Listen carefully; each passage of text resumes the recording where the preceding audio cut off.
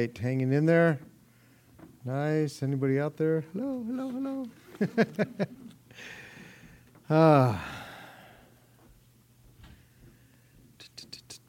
Where are we at? Let me see. Okay, well, we got to a point last week where kind of like the incredible was about to happen as we were in Daniel chapter 5. The incredible thing was here we have this very, very powerful empire, the Babylonian Empire, that's about to come to an end. In other words, the head of gold, if you guys remember going back when we were covering the book of Daniel, where he had this dream, and here now we have the head of gold, which was the most powerful kingdom. The Babylonian kingdom is about to be taken over by the chest and the arms of silver of that statue, which would be now the Medo-Persian Empire. And it's interesting because again, it's going to start diminishing the power and the kingdom, the strength, and what seemed like it would never happen is now about to happen. The ball is beginning to roll as far as prophecy is concerned in regards to the different empires that would be coming in the future. And what blows us away about all of this stuff is that Daniel, here this young prophet the Lord is using at that time to give him insight as to what is coming down the line. And so all these things that he had seen, that he had prophesied about, are about to happen. But it's not so much because he said it, it's because the Lord is the one that revealed it to him. This is the way it's going to go. These kingdoms will come to pass. And Daniel was just the instrument that God used. He gave him the wisdom, the understanding to be able to interpret dreams. What is interesting is now that this shift is beginning to happen from one kingdom to another, that one kingdom that has been in place for quite a while, it's interesting because the prophet Isaiah, he would be mentioning by name the king that would be coming from the Medo-Persian Empire. And this is what he says in Isaiah 44:28, the last verse of 44 and the first verse of chapter 45, verse 1. And I share this because this happened over 100 years before it ever came to pass. But this is what the prophet Isaiah said, who says of Cyrus, he is my shepherd, and he shall perform all my pleasures, saying to Jerusalem, you shall be built, and the temple, your foundations shall be laid. Verse 1 of chapter 45 of Isaiah. Thus says the Lord to his anointed, to Cyrus, whose right hand I have held, to subdue nations before him, and to loose the armor of kings, to open before him the double doors, so that the gates shall not be shut. And so what Isaiah was prophesying some 100 years earlier is that there would be a king by the name of Cyrus who would come on the scene. And again, we kind of seen him when we were going through the book of Ezra, that he would be the one that would command the people to go back and restore what had been torn apart. It's interesting because the prophet Jeremiah, he was one of those prophets that would be taken or at the end of his prophetic season, that's when they were going into captivity. But he says this in Jeremiah 27:6-7, and now I have given all these lands to the hand of Nebuchadnezzar, the king of Babylon, my servant, and the beasts of the field I have also given him to serve him. So all the nations shall serve him, and his son and his son's son, until the time of his land comes. And then many nations and great kings shall make him serve them. And so what is happening in our text in Daniel, which would be all this time later, it's now coming to pass. The ball is now rolling. Babylon, God had used in a powerful way to discipline the children of Israel, and now he would bring in the Medo-Persian Empire. He would bring in Cyrus to start taking over this, and he was going going to give him the lands. It's interesting that in verse 7 of Jeremiah 27, he mentions him, Nebuchadnezzar, his son, and his son's son. And that's the guy that we met last week. That his son's son was the one that blasphemed God, and now all of this is now taking shape. Tonight we will see the Medo-Persian in charge. The Babylonian Empire was conquered on October 12th, 539 BC. And the children of Judah are still in captivity, and they were kind of like the package deal. They were servants, so to speak, and they were continued to be servants to the new kingdom. Now, what we see here as we're getting into our text is that Daniel now is about 83 years old, and he is still going strong. And I love this man. I have fallen in love with this guy ever since I've read about him a long time, but when I study him, it just gives me that encouragement because he is continuing to do the will of the Lord all these years later. His faith at this point is stronger than ever. And so I love to hear that Daniel was one of those guys, and we will see again, as I will touch on a little later, that from his youth he has followed the Lord and he has not wavered. He has continued to walk with the Lord. He continues to bless the Lord. The Lord continues to use Daniel, and his faith is stronger than ever. And so we're in Daniel chapter 6 this evening. Let's begin in verse 1, and we'll read to verse 9 for a bit.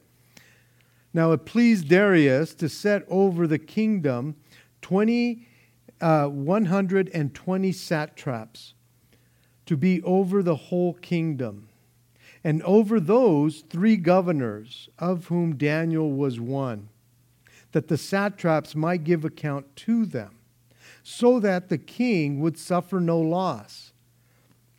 Then this Daniel distinguished himself above the governors and satraps, because an excellent spirit was in him. And the king gave thought to setting him over the whole realm. So the governors and satraps sought to find some charge against Daniel concerning the kingdom. But they could not find no charge or fault, because he was faithful. Nor was there any error or fault found in him.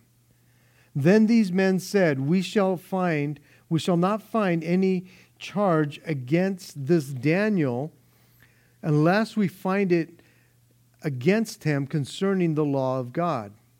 So these governors and satraps thronged before the king, and said thus to him, King Darius, live forever. All the governors of the kingdom, the administrators, the satraps, the counselors, and advisors have consulted together to establish a royal statute and to make a firm decree that whoever petitions any god or man for 30 days except you, O king, shall be cast into the den of lions.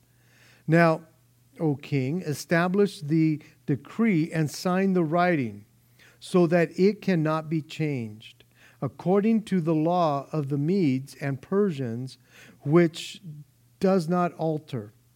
Therefore King Darius signed the written decree. Now, when we go back to verse 1 here, and we kind of saw a little bit in the last chapter, a guy by the name of Darius the Mede. And then now it says it pleased Darius. Darius the Mede must not be confused with Darius the First. Darius the First, he would rule years later. He would come a long time later. He would come at about 522 BC and would reign till about 486 BC. Again, what the part that we're looking at right now is about 539 BC. Now, the name Darius can also, it's not so much the guy's name as it is his position or his office. And so we can't confuse those two guys. Darius the first, who would come later on, is the one that we would see, or that we had seen in Ezra chapter 5 and chapter 6. He would be the one that would reign when the temple was being restored and when the Jewish remnant had been sent back to Jerusalem. This Darius that we see here was probably the name and or the title of the man that King Cyrus appointed ruler of the city of Babylon when they took it over in that year, until he himself would take charge, King Cyrus. Now, there's another school of thought that it is possible that this title of Darius was also Cyrus himself. And again, as I was reading and just kind of looking at all these different commentaries and all these different scenarios, that who is this guy Darius, that it's quite possibly the same king as King Cyrus, who came on the scene in the beginning. It could get a little confusing. I'm trying not to make it confusing, but we do know that King Cyrus ruled the Persian Empire from about 559 BC to about 330 BC, or 530 BC. 559 to 530 BC. This, what we're looking at right now, takes place in 539 BC. So Cyrus is in the picture. So is it him? Is it not him? I'm not quite sure, but we're going to be talking about a guy named Darius the Mede. Okay? It's interesting because even with Cyrus, he had been in power for quite a while, but as the king of the Persians. But when they overtook Babylon, oftentimes when we read about Cyrus, especially in Ezra, it says that the first year of his reign. Well, he had already been in power for quite some time, for about 20 years. But now that he has taken over that whole kingdom, now it's just the time frame sounds a little different. Be that as it may, Cyrus was the king of Persia over the whole empire. So if there's another Darius, one that comes later, this one can get a little confusing, but we'll just look at this guy's name. Okay? We're there? Confused a little bit? Me too. It says, it pleased Darius to set over the kingdom 120 satraps to be over the whole kingdom. This one Darius here, his first responsibility was to reorganize the kingdom, the newly conquered kingdom. Again, there had been people, they had been already taking care of that whole region. They had already overtaken it, but it was Babylon, that last part of it that we saw last week, that they had finally conquered. And again, most believe that, again, it was so impenetrable that they ended up devising a plan to dry up the Euphrates River so they can sneak in and take them over. So now that they've taken them over, they are now starting to organize these new people to be in place. It says that he appointed 120 satraps, which would be like princesses or like a mayor, if you will. They're going to have smaller roles than these other guys. They were to rule the kingdom of Babylon. And then he put 3 governors or administrators or prime ministers over them, and Daniel would be one of those guys. So again, there's this tier that's happening that, again, they're reorganizing this whole thing. The satraps, they would be responsible to answer to the 3 administrators or governors. So about 40 satraps per administrator that they would have jurisdiction over them. And these guys were the guys that were more local. They were the ones that were on the ground. They were taking care of all the small stuff in the cities, in the small stuff, and they would answer to the higher ups. And the higher ups would be overseeing them. So here we have this administration being put in place, and they're taking people from Babylon, using them as well. I'm sure they were bringing in their own people, but we see that Daniel is distinguished among all of these guys. Now, Daniel was an exceptional administrator. And we know that partly because of his long-time extensive experience under Nebuchadnezzar. He served Nebuchadnezzar for almost 40 years. If you remember, when Nebuchadnezzar, again, was having all these issues, he brought him in and he gave him more and more responsibility to where he was one of his advisors and he helped in the kingdom. And what we see here is that they took notice of him because of his character, because of who he is. Now, it's kind of interesting because if he's in his 80s, 83 years old, you would think that he's done with all of this stuff. But people are impressed with Daniel. Throughout the book of Daniel, Daniel is just something else. And so once again, we see that Daniel finds favor in the sight of these leaders. But what is it about this man? What is it about this guy that people just like him so much? This guy carried himself in such a way that people took notice of him. Now understand, we're dealing with a heathen nation. These people, they have their other gods. They have all these other things that they do, but they take notice of this Jewish man.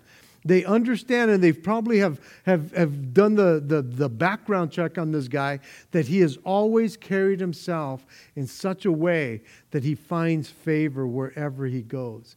And wouldn't that be amazing that would be said of us wherever we go? Because of our character, the way we handle ourselves, that we would not be up and down, in and out, that people would go, I just can't trust that guy, man. Calls himself a Christian, but I don't see it.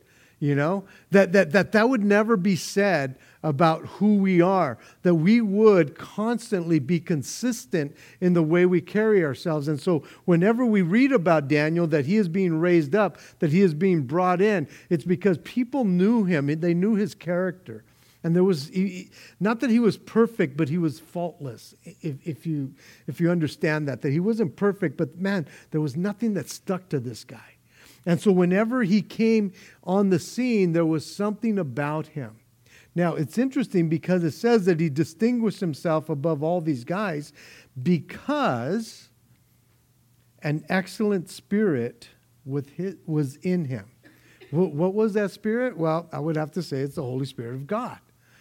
He of course, had been seeking the Lord continually, and the Holy Spirit of God just continued to pour into him and to work with him.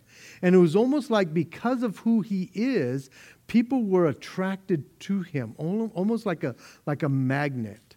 And as I was looking at this again, I'm thinking, are people drawn to us or are they repelled by us? And why is it? Where are we at? Because again, when I'm looking at people like this, you often want to put yourself in that category. It's like, what would people say about me? Am I the kind of person, because of who I am, my character, are people drawn to me or are they repelled by me? And if they're drawn to me, why are they drawn to me? Is it because they see Jesus in me or because I'm a good manipulator, And I could, sweet talk my way through just about anything. Why would people be attracted? I hope that it is because they see my character and who I am as a Christian. Not as a pastor, but as a Christian. That I would carry myself in such a way that people would be drawn that way. On the other hand, if people are constantly being repelled by us, you almost have to ask the question, why? Why would they be repelled to us? Now, we understand that not everybody is going to be attracted to Jesus and who he is in our life. But if there's a consistency of people just always being repelled against us, why is that? Why does that happen? Because again, some people is like, well, I just tell it like it is, man, and I just preach Jesus all day long and blah, blah, blah. And it's like, okay, I mean, is that drawing people or is that turning people away? How is that working for you? Because again, we need to use wisdom. Why was Daniel a man who people often look to for assistance? Because I believe because they knew that this excellent spirit was ministering to the people. Again, he's working in a non-Christian atmosphere, if you will. He's working with all these heathens. He has people that are above, like the king, who looks at this guy and says, there's something different about him. Now, again, there's other people that are surrounding him that are kind of his equals. There's people that he is over as well. And how does he conduct himself with these kinds of people? Now, we will see that some of these people, because of the way he does conduct himself, they are not so much repelled by him as they are jealous of him.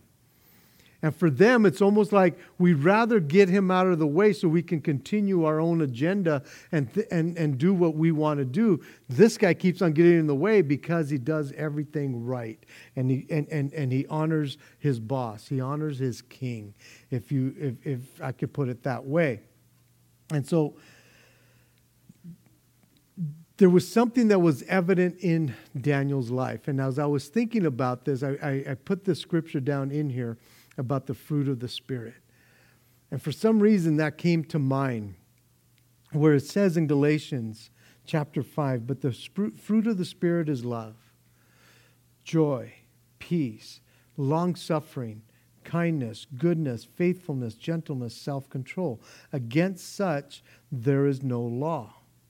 And I truly believe that when we are truly experiencing or exhibiting the fruit of the Spirit, even though not everybody's going to accept this, people will be drawn to people that have love. People will be drawn to people that exude joy and peace, that are long-suffering and are kind. People that have a heart of goodness, faithfulness, gentleness. People that can control their emotions around hard situations. I think people, they want to know, what is that about? What is it about you? And so maybe that's why the Lord laid this portion of Scripture on my heart as I'm trying to figure out, why is Daniel always being propped up? Why is Daniel always a fragrance to people? Even though there's people that not all are going to be drawn, but there's something about this man. There was something different about Daniel, so much so that even among the three governors, the king himself gave thought to setting him over the whole realm. Again, trying to capture that this guy would be trusted with everything in that region.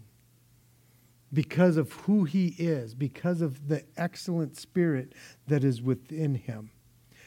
The king himself plans to make him responsible for everything. And we almost get the picture, or it's reminiscent of another man that we've seen in Scripture by the name of Joseph.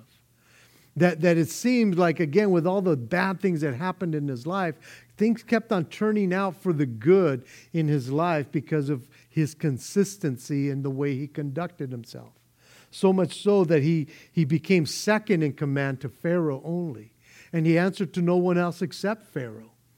And again, we see that a man like Daniel, he stands out, and the king himself is saying, I want to give him the whole kingdom. He will take care of other areas, but I have 3 governors here, and he will be tops over those 3 and those upon the 120 people. So because of that, it created some friction between the other administrators and the 120 satraps. And so it tells us in verse 4, so the governors and satraps sought to find some charge against Daniel concerning the kingdom. I love the fact, what I love about this, is that these guys are trying to find fault. I love that. I love the fact that they are checking him out, going, we have to find something specific in regards to his job, in regards to the kingdom, that we can find fault in. That's what people do. I don't know how people are with you at your job, wherever you are at. If people are jealous because you do what you're supposed to do, you're obedient to what the boss says, you know. Again, going to Ephesians chapter 5, chapter 6, where it says that we are to serve not as man pleasers, but pleasing the Lord, not with eye service, because we serve God. We're doing what we're doing because of who we are and who we serve, not because of the paycheck and because of what other people might think or say about us. And so I love the fact that these guys are trying to find fault. That is what people do. And it shouldn't surprise us when they cannot find any fault. It should surprise us if they do find fault in the way we conduct ourselves at work, because we're supposed to do what is right always, no matter what the other coworkers are saying, especially if you're not the one in charge, that you would do what you're hired to do. I love the fact that they're looking for fault, but it says that they could not find any because he was faithful. He was by no means perfect, but he was blameless. In other words, whatever they tried to throw at him could not stick. There was no way that somebody say, yeah, that is who he is. He's always, the slacker. He's always trying to get away with. He's always blah, blah, blah, blah, blah. There was nothing that could stick to this guy because he was doing what he was called to do. He was obedient and he was faithful, not so much to the king as he was to the Lord. And because he was faithful to the Lord and doing what he was supposed to do and what he was called to do, he was faithful to the guy he served, this unbelieving king. Daniel was faithful to the things that God had called him to do. And I think that is what we are supposed to do. We are supposed to be faithful to who God is and what he's called us to do. Now, it's interesting because we've already seen in Daniel's life that when the heathen kings, when they made certain rules and certain laws that went against his God, he drew the line himself. And he stood up for certain things that he just couldn't do. But he never made other people get in trouble because of him.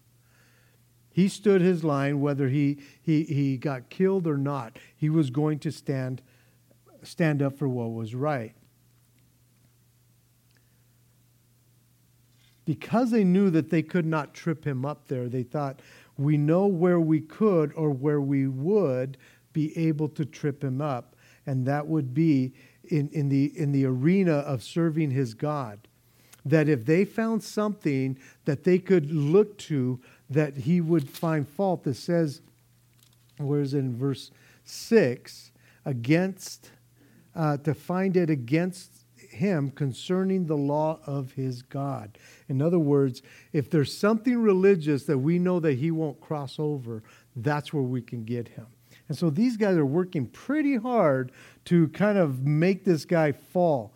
And it says that these guys got together, they went, they had an audience with the king, and they said in verse 7, all the governors and all the kingdom, all these guys, we've gotten together to establish this royal statute.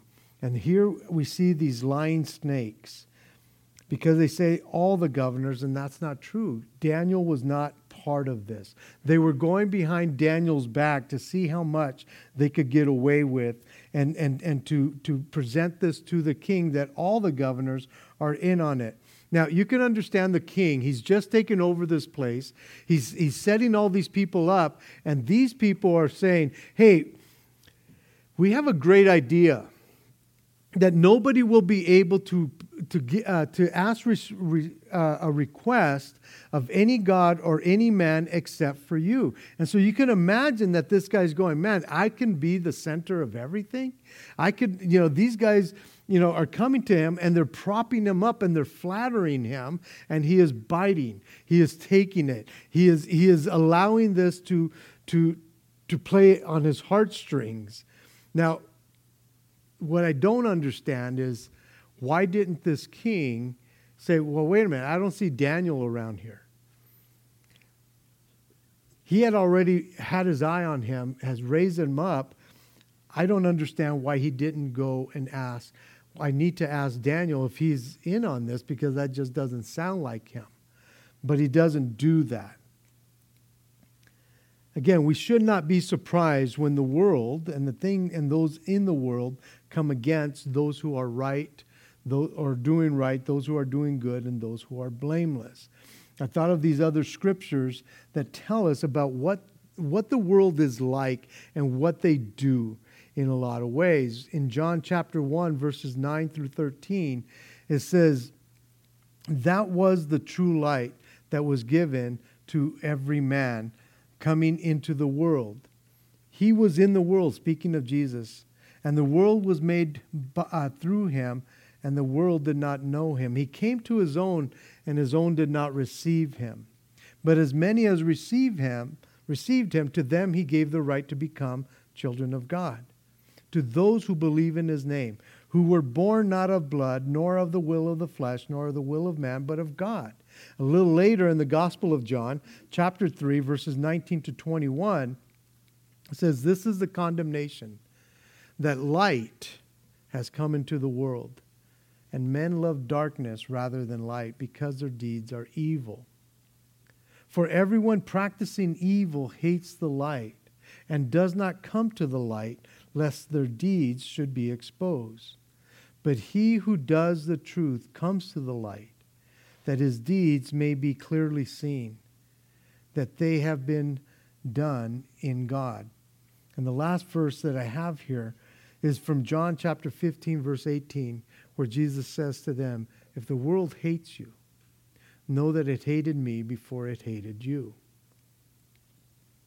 So we should not be surprised when people like this, as we're seeing, are now conniving, are coming against someone who is trying to do good. So when we are out in the world, when we are in our jobs, even in our homes, and we're trying to live a righteous life, that we would not be surprised when people still try to attack us. Even though, again, we're doing what we're supposed to be doing, that there are still people who just, for some reason, it doesn't sit well with them, and they will try to destroy. And that's what we see that is happening here. I don't think it's so much that they hated Daniel as they hated that excellent spirit that was within him and what he stood for. Now, we don't have to tell people who we are as far as our walks with the Lord, but we should be an example constantly, and when they come against us, that we understand that it's not so much of who we are, it's who we represent, that people would come against us. Because here, Daniel has been doing what he has been called to do, and yet they have come against him to try and destroy him. The great thing about Daniel is that they could not find any fault in him. They knew that he was a praying man. They knew that he would petition God, and so that's why they're coming and trying to get him to get in trouble by the king, by coming and asking the king that nobody should recognize anybody but him. And so the king signs this decree in verse 10. It says, "Now when Daniel knew that the writing was signed, he went home. And in his upper room, with his windows open towards Jerusalem, he knelt down on his knees 3 times that day, and prayed and gave thanks before his God, as was his custom since early days. Then these men assembled and found Daniel praying and making supplications before his God. And they went before the king and spoke concerning the king's decree. Have you not signed a decree that every man who petitions any god or man within 30 days, except you, O king, shall be cast into the den of lions? The king answered and said, The thing is true, according to the law of the Medes and the Persians, which does not alter. So they answered and said before the king, that Daniel, who is one of the captives of Judea, does not show due regard for you, O king, or for the decree that you have signed, but makes his petitions 3 times a day.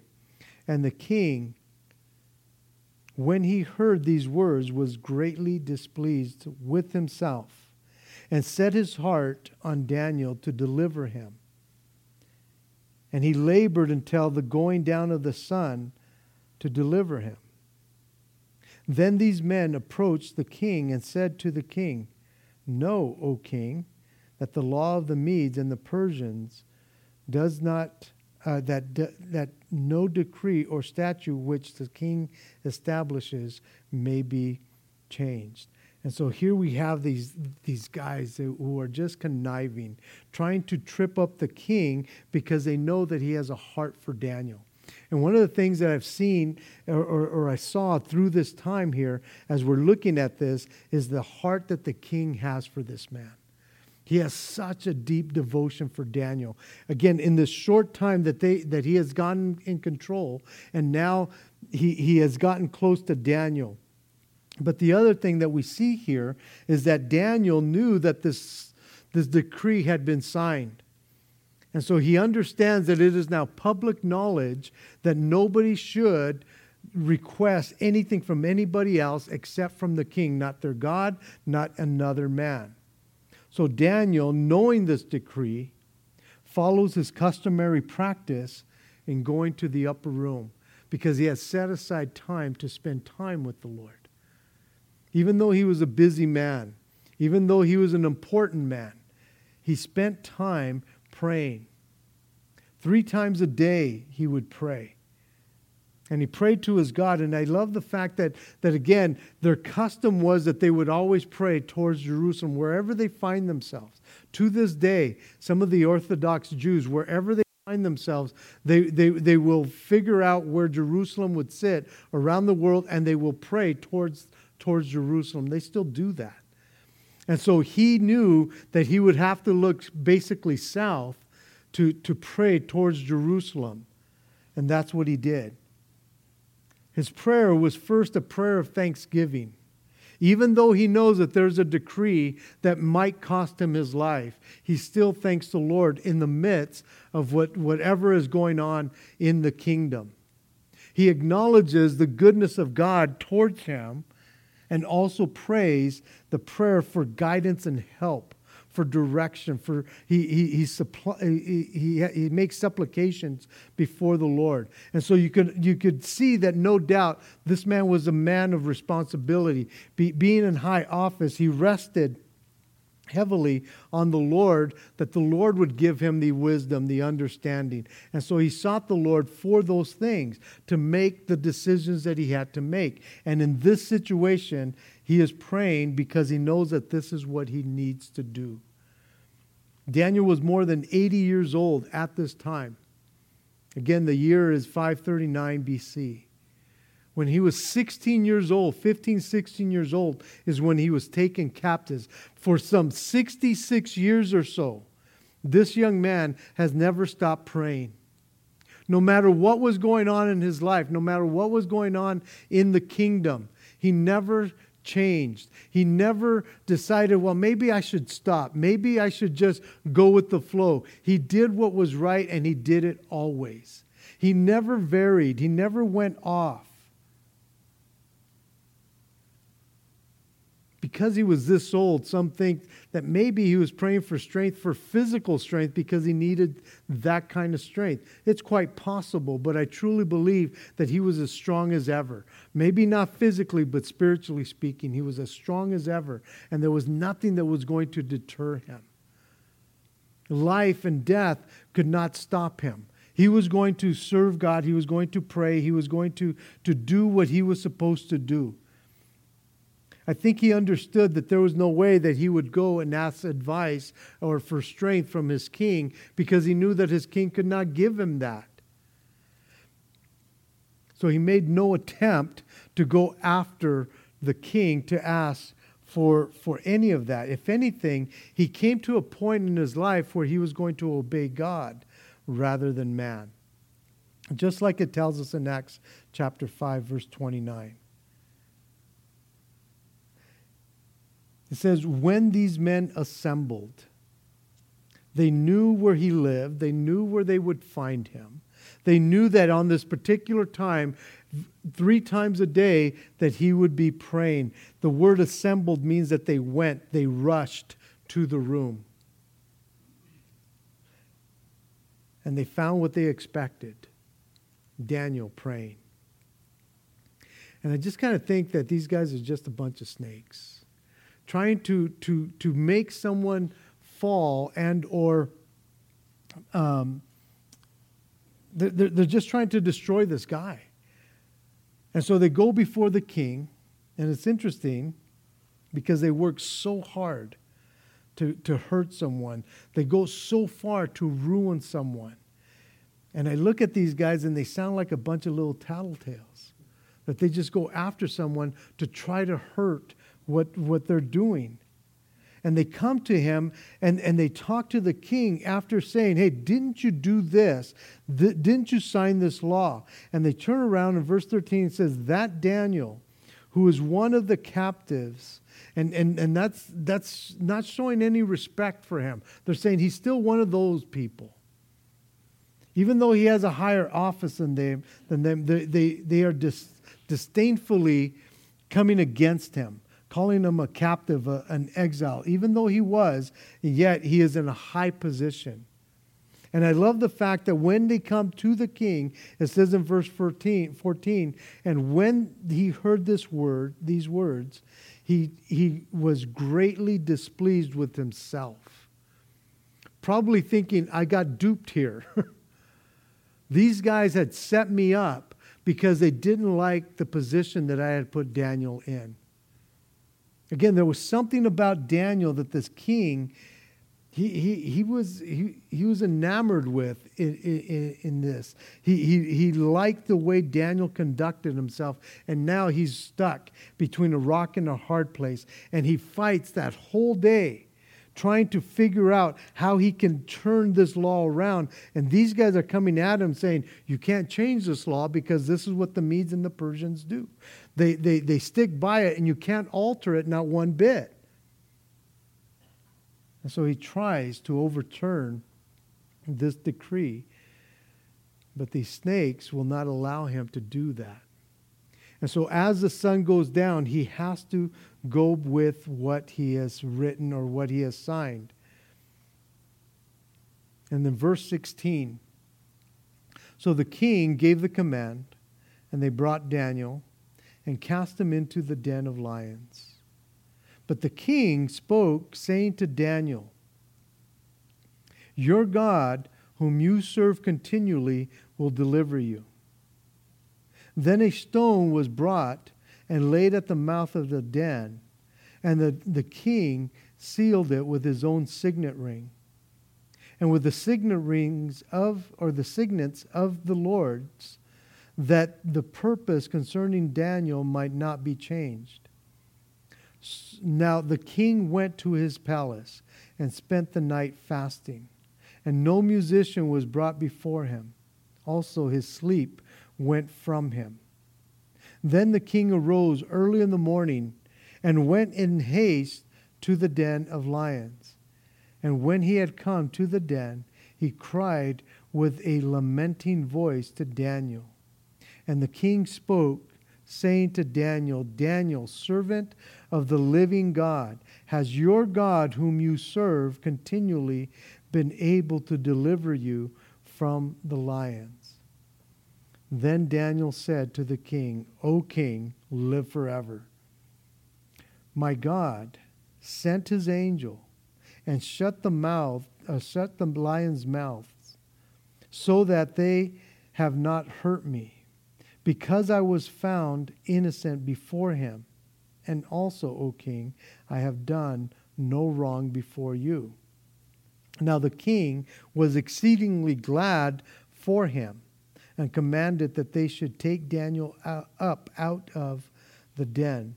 So Daniel was taken up out of the den, and no injury whatsoever was found on him, because he believed in his God. What an amazing story. What's interesting is that most of us understand the story because of Sunday school. And the kids, we talk about this kind of story, but this actually did happen. It's not some fairy tale. It's not some cartoon. I know we can clean it up a little bit for the kids, but when you look at what's going on right here, we have a man who is old in age, but he has remembered that his God has delivered him from so much. Again, as a young man, being taken away from his family, being taken into this kingdom, the Babylonian kingdom, and how he has stood firm the whole time. And through it all, God has seen him through. It's almost reminiscent of the story of his friends when they would not bow down to the image and they were cast into the fiery furnace and God delivered them.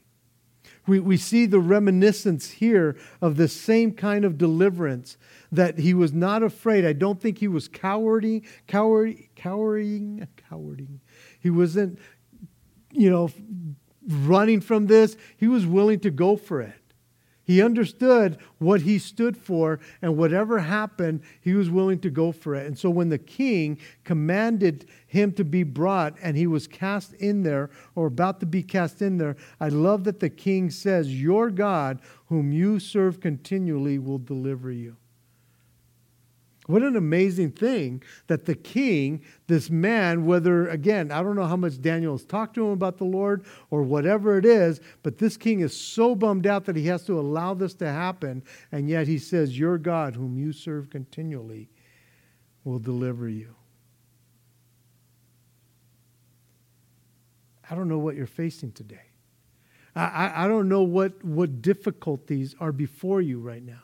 I don't know what you're going through that you feel like, man, you're just being tossed in the middle of something that you know you're not going to be able to get out of. Do you have enough confidence that your God, whom you serve continually, will deliver you? Because again, why wouldn't he? Why wouldn't he deliver us? Even if we have to go through the trial, he could have protected Daniel and not been thrown into the den of lions, but he didn't do that. He allowed Daniel to go in the midst of the lions. These lions were not these cartoon lions. They weren't these like, oh, they're so nice lions. These guys are hungry lions. Every time somebody got thrown into the den of lions, they never came out of there. This actually was a true story, that these lions were always kept hungry. So in situations like this, as soon as they hit the ground, they were dead. They were going to be torn apart. There's things in our lives that we face continually that we think there's no way I could get out of this. And yet, when we pray, "Lord, save me from this. Don't let me go through this," He doesn't stop it. He allows us to go through it. Do you have enough trust that God, whom you serve continually, will deliver you through that trial? I would say that this portion of Scripture, as I have in mind, that you would underline it, that you would highlight it, that you would memorize it, that you would write it somewhere where you will be reminded that your God, whom you serve continually, is able to deliver you. Pin it up somewhere where you know it will be a reminder to you, that you would understand that this is quite a promise that God has made to His people. Do you think Daniel was nervous in any way? I don't. I really don't. He understood the consequences. He understood what was before him. I am confident that he understood the promise that God would see him through one way or another. Whether He would deliver him out or that He would allow him to sink into eternity. He was not afraid either way. I don't think that the king knew exactly what he was saying. I don't think he had as much confidence as Daniel had. He knew that God could deliver him, but he was hoping, just hoping that would actually happen. Because when he left there, he could not sleep. His sleep was taken from him. He rose early in the morning, still concerned about this whole thing. And yet, again, even though he's going through that, he's still going to go and say, Daniel, did your God deliver you? Can you imagine when he heard Daniel's voice from the pit, wherever he was at? All of a sudden, he hears this guy say, O king, live forever. What a response. I would have said, O king, get me out of this place. And he shares and he gives God glory, and he says, God sent an angel. God was the one that protected me. He is the one that took care of me in the midst of all of this. And he was taken out, and God delivered him. But understand, God did not deliver Daniel because he was a nice guy. God did not deliver Daniel because he was faithful in some of these things that he was doing. He delivered him because he believed in his God. Verse 24, as we close up here. And the king gave the command, and they brought those men who had accused Daniel, and they cast them into the den of lions, them, their children, and their wives. And the lions overpowered them and broke all their bones in pieces before they ever came to the bottom of the pit. Then King Darius wrote to all the people, nations, and languages that dwell in all the earth, peace be multiplied to you. I make a decree that in every dominion of my kingdom men must tremble and fear before the God of Daniel. For he is the living God, and steadfast forever. His kingdom is the one which shall not be destroyed. His dominion shall endure forever. He delivers and rescues, and he works signs and wonders in heaven and on earth, who has delivered Daniel from the power of the lions. So this Daniel prospered in the reign of Darius and in the reign of Cyrus the Persian. What an amazing story here. Here he is taken out and he's giving God glory, and God has just done an amazing work. And yet the very people that tried to destroy this man are the ones that are done in. And it just reminded me of the story in Esther, where you have Haman who just wants to destroy this guy Mordecai, and yet by the next day, who's dead and who's still alive? Because 24 hours later, Daniel is out of the lion's den, and these guys are thrown in. There's a couple of Proverbs that says, Proverbs 11:8 says, the righteous is delivered from trouble, and it comes on the wicked instead. Proverbs 26:27 says, he who digs a pit will fall in it, and he who rolls a stone will have it rolled back on him. And what we see here is like you go, man, but why the family? Why would the family have to suffer?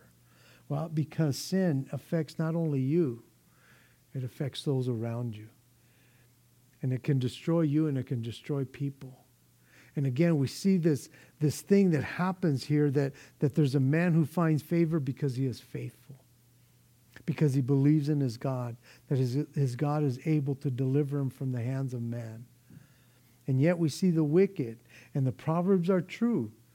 Man, if you go to shed blood, man, pretty soon it's going to come back on you. And so again, we see this amazing story, but what we see here is the praises, or this new decree that King Darius writes to all the people, nations, and languages, and all these people. And he makes this decree, and he makes this declaration about the God of Daniel, that he is the living God and steadfast forever. His kingdom is the one which shall not be destroyed. His dominion shall endure to the end, and he delivers and he rescues and he works signs and wonders. This is coming from a heathen king. And my heart is that we would understand this, that we would declare these things, because that's who our God is. He is the God that sees us through everything we ever have to go through. Amen. Father in heaven, we thank you and we praise you for this evening, Lord. We thank you for this portion of Scripture that is powerful, that reminds us, Lord God, that even the kings that don't know you, the heathen kings will somehow, Lord God, see your hand in their kingdoms. Lord, we don't quite understand why you allow things to happen, but you do. And yet, Lord God, we know that you see everything, you hear everything. You go before us and you come up behind us, Lord. Father, there's times that you rescue us from the situation. There's times that you allow us to go right through the middle. And Lord, as we see that, Lord, you allowed Daniel to go through this pit, Lord. Lord, you were with him in the midst of it.